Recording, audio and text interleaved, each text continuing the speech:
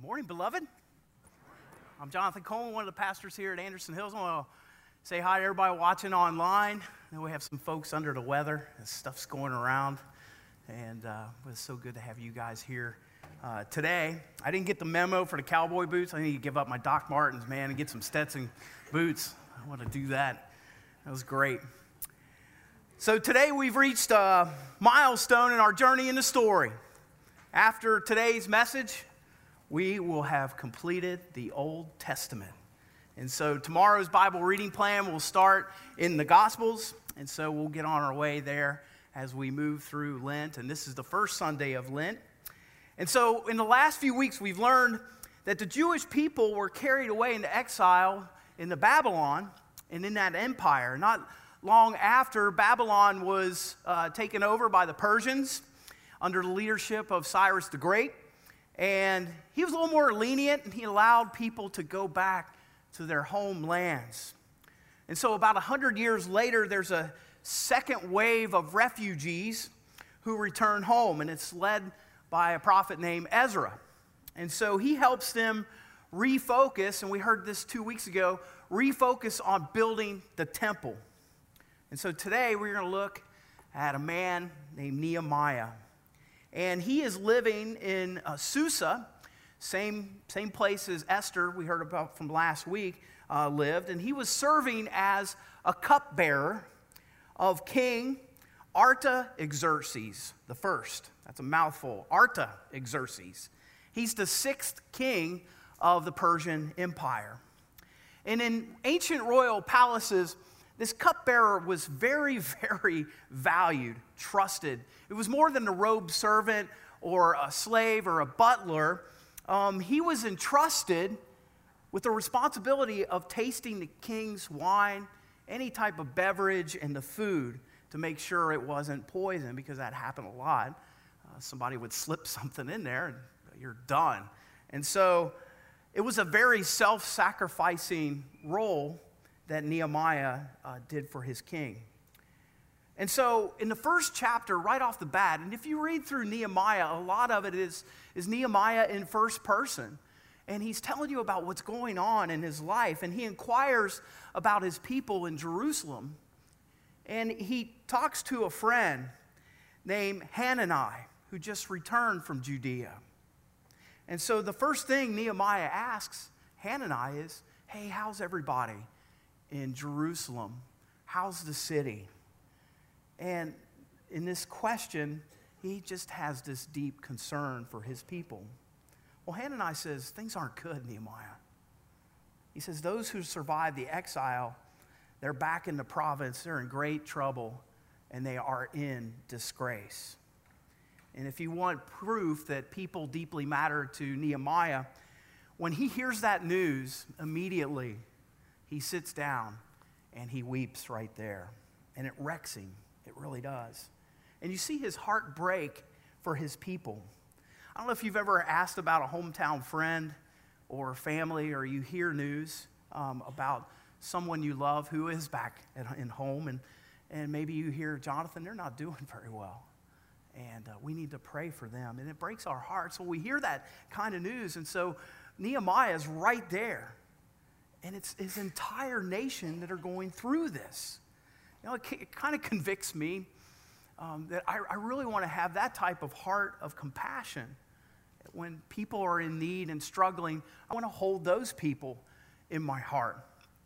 And so we see Nehemiah immediately interceding in prayer. And he felt horrible, but he knew that the only thing he could do at that time was fast and pray. And so verse 4 tells us what he did. He said, for some days I mourned and I fasted and I prayed before God of heaven. And so the first thing he does is get down on his knees, and that compassion begins to grow in his heart as his petitions are lifted up to God. And that really has to be our first action in a lot of circumstances and when we hear difficulties of others. I have to brag about my father-in-law, Bruce Schindler, He's the rock in my life. I see him as a very significant spiritual influence. And he's right over there in the traditional worship, probably having a choir robe on and singing out maybe. No, Mark's preaching right now. So anyway, but here's what he does. When somebody says to Bruce, to Papa, will you pray for me? He's the kind of dude that'll say, get your hands over here, and he prays right there, right now, and prays for them.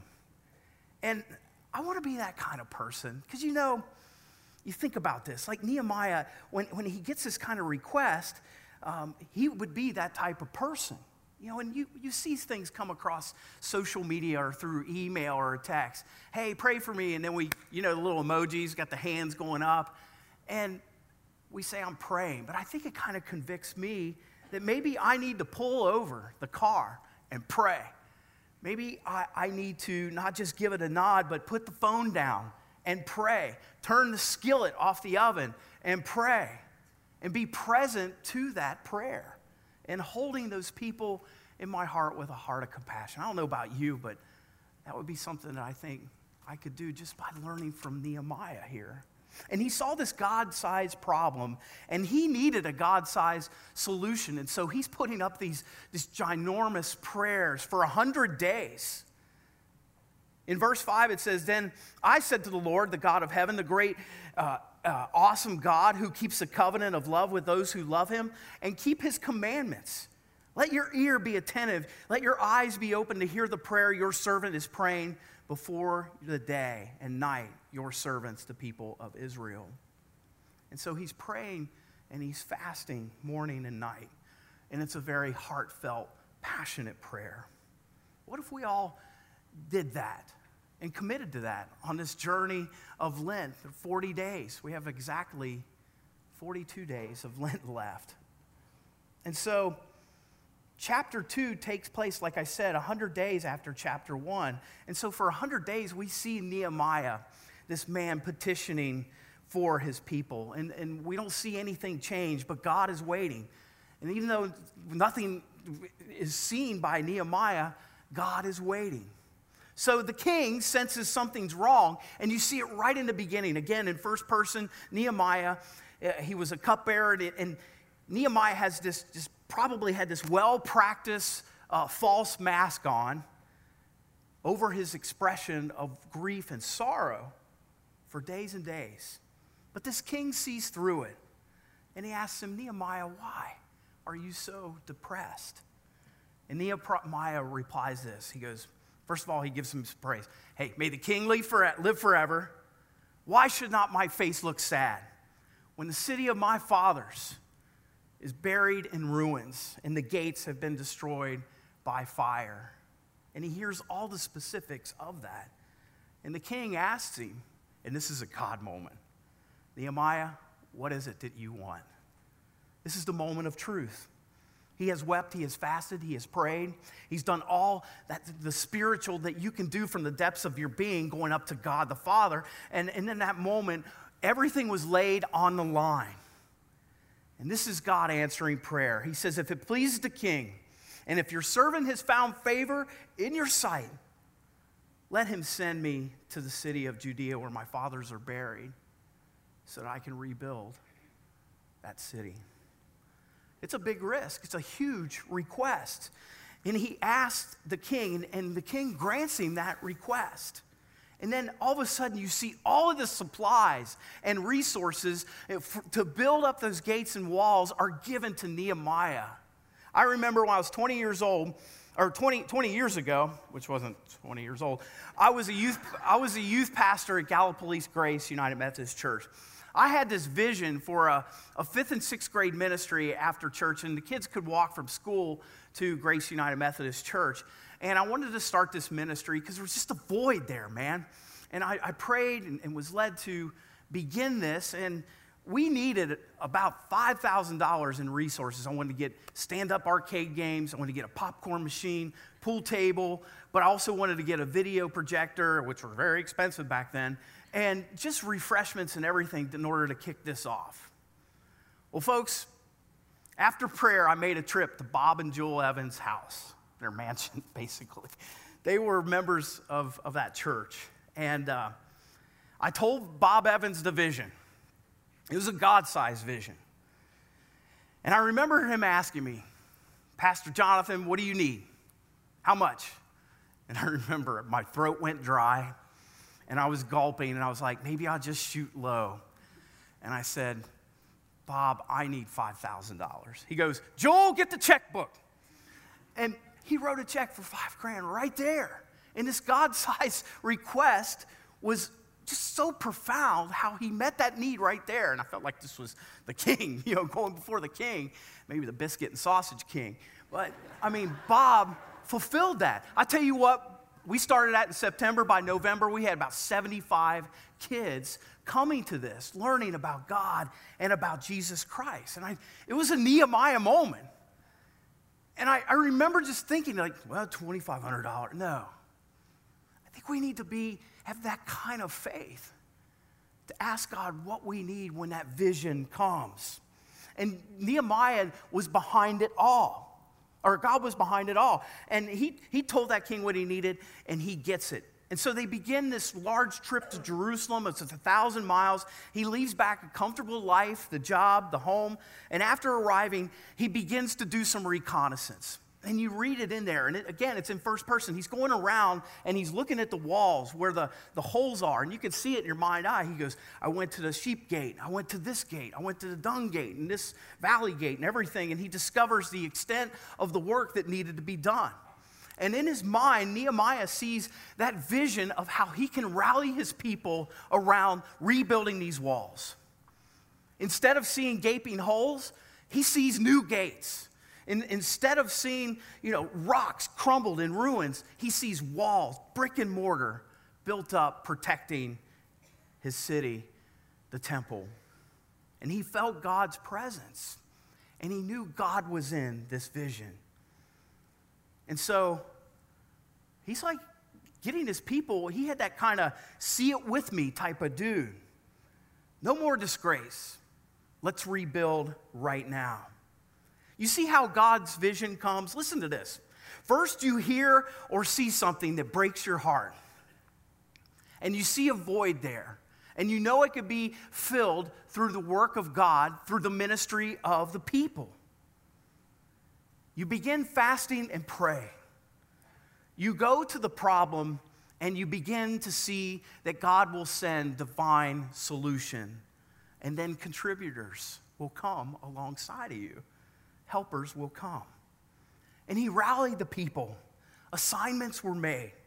It's like, you guys work here, you guys work here, you work here. And you see that specifically. Raise the walls, get the mortar churning in the buckets, start cooking bricks. We're going to do this together. And it's really cool because everybody's hands got dirty, and you could see the repair what happened, and everybody's name was listed in the Bible because everybody was important. You could see that so specifically. This was a historical event and facts that took place. And within 52 days, that wall was finished. And you see from Nehemiah being on his knees weeping to what God did through that God-given vision in the breaking of his heart being lifted up. Now, was there opposition? There was. During that time, it wasn't all fine and dandy. When it makes me think whenever you attempt something for God, you're going to run into opposition. And in this case, two people named Sanballat and Tobiah. Look at chapter 4:7 here with me. It says, But when Sanballat and Tobiah, the Arabs and the Ammonites and the people of Ashdod heard that the repairs were happening to Jerusalem's walls, they had gone ahead and the gaps were being closed, and they were very angry, and they all plotted together to come and fight against Jerusalem and stir trouble against them. But we prayed to our God and posted a guard at night to meet this threat. Meanwhile, the people of Judah said, the strength of the laborers is giving out, and there was so much rubble that we can't rebuild the wall. Can you hear the frustration? And they hit that bottom, and there was times of just, we can't do this. But there was a rally that happened around this project at its low point. And so that rally took place in people's spirits too. There was a lot of rubble, but they pressed on. So how does Nehemiah handle this? After he prays, he builds this strategic plan. He posts small platoons to guard the workers as they rebuild. He puts together a warning system, against the enemies in case they're attacked. And then he gives this Braveheart speech in verse 14. You can see it. Don't be afraid. Remember the Lord, who's great and... That's a horrible Scottish. But he's saying, who's great and awesome. Fight for your families. Fight for your sons and daughters, your wives and your homes. And he rallies them around that call. You know, maybe God has given you a vision of what God wants you to become in him and his purposes. Maybe God wants to do a rebuild. And maybe you desire to have this wholeness of mind, body, and spirit in relationships. And maybe God wants to get your temple healthy. But we have to build these walls up to keep out the opposition. And notice this is not something that Nehemiah does alone, because he would have been there for 200 years. Mortar, brick. Mortar, brick. No, he uses plural in this. They did not give up on their God-given vision together. They would not surrender. And it was a testimony to their commitment. You know, I think we need to bring Christian brothers and sisters alongside of us when this God-given vision comes to us. And I want to ask you, maybe Wednesday, you're at the Ash Wednesday service, or you've heard and seen the imposition of ashes on the forehead, and maybe God gave you a vision of that to increase maybe your spiritual fervor for him and experience your own personal revival. And we need that together in community of faith here. I think everybody needs an unrivaled wingman or wingwoman in their lives. And so the work to restore the walls of Jerusalem didn't start when people began to lay bricks. It began with a burden that was placed upon a man's heart. And like Nehemiah, we must have a genuine concern for the condition of the spiritual walls in our lives. And we also have to ask for help to keep those walls protected and solid. So the next thing you see in chapter 5, in this swing chapter, that some of the reform that takes place, it really is about justice. And he sees that his people are impoverished and enslaved to some of these things that are inappropriate as far as finances and taxes. He says, we are mortgaging, or people come to Nehemiah and says, we're mortgaging our fields, our vineyards, our homes to get the grain during the famine. Still others were saying, we have to borrow money to pay the king's tax on our fields and vineyards. Some of our daughters have already been enslaved, but we are powerless because our fields and vineyards belong to others. And this ticks off Nehemiah. He has some righteous indignation. Look at verse 6. He says, when I heard their outcry about these charges, I was angry. I pondered them in my mind and then accused the nobles and officials. I told them, you're charging your own people interest. And I continue, what you're doing is not right. Should you walk in the fear of God and avoid reproach of our Gentile enemies? Stop charging interest. Give back to them immediately their fields, vineyards, olive groves, and houses, and also the interest that you are charging them. And they were convicted. They heard this plea from this prophet. He said, we'll give it back. And we won't demand anything more from them. We will do as they say. And so he knew that the economy couldn't thrive with these heavy imposed taxes. And so their generosity, they were convicted of not being generous. You know, I think a part of the spiritual reform that needs to happen in our lives has a lot to do, first of all, with our wallet and checkbook and pocketbook and bank account. You know, we have people around us and in our world that have a lot of need. They lack the necessary necessities for survival, and it's about 100 million around the world. The average number of people who die from starvation every day is 10,000. And how can we live with these statistics? And even in our own hometown. And surely those of us who live in affluent circumstances must live and act differently, because Not because we think that we could solve all the macroeconomic problems of the world, but because God calls us to this type of maybe simplicity, justice, contentment, and generosity. And I think it's a part of maybe a focus in our Lenten journey together, is how we give our resources to help those less fortunate. You know, I see amazing things happening here at Anderson Hills and churches in the area, partnering to not only pray, but to be advocates to help heal brokenness. And it's a part of spiritual revival that takes place in Christian communities. Churches can come together and eliminate medical debt and feed and clothe the needy. Like, for example, underneath the 3rd Street Bridge downtown. And I see that. Together, Christians coming together. And we can do more together.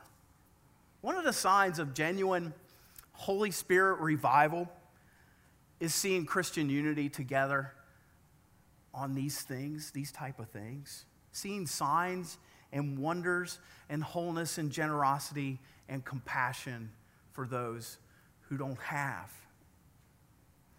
Well, not only did Nehemiah rebuild the walls and reform the nation, he helped rebuild the spiritual and moral life of that community. And he begins with Scripture. Chapter 80 begins this way. When the 7th month came and the Israelites had settled in their towns, all the people came together as one. And so here's what they do. They told Ezra, the teacher of the law, to bring out the book of the law of Moses, the Torah, which the Lord had commanded for all Israel. Picture this. Ezra opens up the Torah, and everyone spontaneously stood up in reverence when he opened that book. And then Ezra gets inspired, and he breaks out in praise of the Lord, and the crowd starts shouting, amen, and they fall to the ground, and they worship the Lord, and revival begins to break out around the reading of the Word. And all morning long, from daybreak to noon, Ezra reads, and he reads, and he reads. And what's really cool is the younger ones who grew up in Babylon no longer understood Hebrew. And so they had translators stand alongside these young people, telling them what the Word was being read from Ezra. And by the end of the morning, the people are cut to their heart. And they're in tears, and they're hearing God's Word, and they realize how far short they have fallen from God's original vision for their lives together as the people of God. And here's what happens. I'm going to give you a little military slang. They had a hoo-ha moment. And this, you ever heard that? Like a sergeant gives out a command, he goes, hoo-ha, and then everybody says, hoo-ha. So what this means is they heard it, they understand it, they acknowledge it. And these hoo-ha moments come to us, especially when the reading of God's Word happens, is that we hear it, we understand it, and then we acknowledge it back that we're going to amen it and be obedient to it. And that's what I see happens here. You see, we just can't come to church and let these words from worship and from the reading of Scripture and, from your pastor, hang in the air and leave them here and walk out those doors. I know so many preacher friends are like, are they really going to do what I preach? And we have to take this practical application and hoo-ah it and obey it and allow the Word to work in our lives. And this happened. A good descriptor is Hebrews 4:12. For the Word of God is alive and active. It's sharper than any double-edged sword. It penetrates into dividing the soul and spirit, joints and marrow. It judges the thoughts and the attitudes of the heart. You ever heard Scripture and you feel like it's making a clean surgical cut into your heart? You ever had that happen? I know I have. And this happens when God's people hear Ezra in the reading of his word. It's so bad that Ezra has to step back and intervene. And in verse 10, he says, do not grieve, for the joy of the Lord is your strength. And it's almost like they go, oh, finally. And all the people, it says, went away and ate and drank. So they were like good Methodists. They went and had a spaghetti dinner after worship. But they felt that word impress upon their lives. And they found, after that conviction, repentance, they found just a sense of joyful obedience to it. The heart of every revival movement is obedience to the word of God. James writes in 1:22 and 23, he says, don't merely listen to the word, so that you don't deceive yourselves. Do what it says. And what James is saying to us, that if our faith is to be real and genuine, it will make a difference in on how we live and how others that we encounter see God living in us. You see, the word is alive. It is something that just doesn't hang out in words of the air, but we hear it and we acknowledge it and we begin to live it and people see it. So, what does a vision for revival look like? I was standing right here a couple weeks ago, and because we hear the word revival a lot here at Anderson Hills, and you get a sense that God is moving and stirring the hearts and leading people here and then utilizing us out into the community to bring revival or new life. And so a couple weeks ago, I was talking to our staff about a revival that I had heard about in Asbury College in 1970. I want to share a little bit about it with you. And so these are freshmen, sophomores, other people in college and professors. It was Tuesday, February 3rd, 1970 at 10 a.m. Thousands of students were present for this chapel service. And in attendance, there was just this great expectation that something was going to happen. And they even mentioned to one another that they could see and sense God's presence as these young people and the professors were praying together in a spirit of unity. It said that Asbury's academic dean, Custer Reynolds, was scheduled to speak that morning, but he didn't feel led to do a sermon. He just simply came up with that microphone and he said, I think we just need to hear testimonies about what God is doing in some of your lives, young people. So come up as you're led. And so several students came walking up with these inspired testimonies. The first student, unnamed, he said this, I'm not believing that I'm standing here telling you what God has done for me. I've wasted my time in college up till now, but Christ has met me and I'm different. He said, last night the Holy Spirit flooded in and filled my life. Now for the first time ever, I'm excited about being a Christian. And he said, I wouldn't want to go back to the emptiness of yesterday for anything. And so the students and faculty began to share these kinds of things. And God's word was proclaimed. Does that sound familiar? Doesn't it sound familiar? Eyewitnesses stated this. The power of God was so present, so real, that the time itself seemed to collapse and stand still. It was almost as if reality, we were in a suspended state of reality, and people could sit hour upon hour, and it seemed like only minutes or seconds. One person said a presence of God was so thick and heavy. Another person said there was kind of an aura, a glow about the chapel. And then another person said, my heart was so warm. It sounds like Wesley. And I've had that feeling more and more and more. He said there was a sense of divine presence that one doesn't have often in this life. And when you do have it, you never quite get over it. And the last person said, just coming onto the campus, I just saw that they were overcome with conviction and then repentance and then joy and power in their lives. People were healed, lives were rebuilt. And it went from a 1-hour chapel to 185 hours, and it spread through the nation. And I really believe that this is what our world needs. This is what the church needs. It needs a revival. It does. And I really believe it begins when we align our will with God's will. And we begin to find that we're filled with his love, and we can't help loving him and loving others. And we begin to take care of the needs of those who are less fortunate. We begin to care about the impact of Scripture upon our personal lives. We begin to care about worship. We begin to fast and pray and care for one another.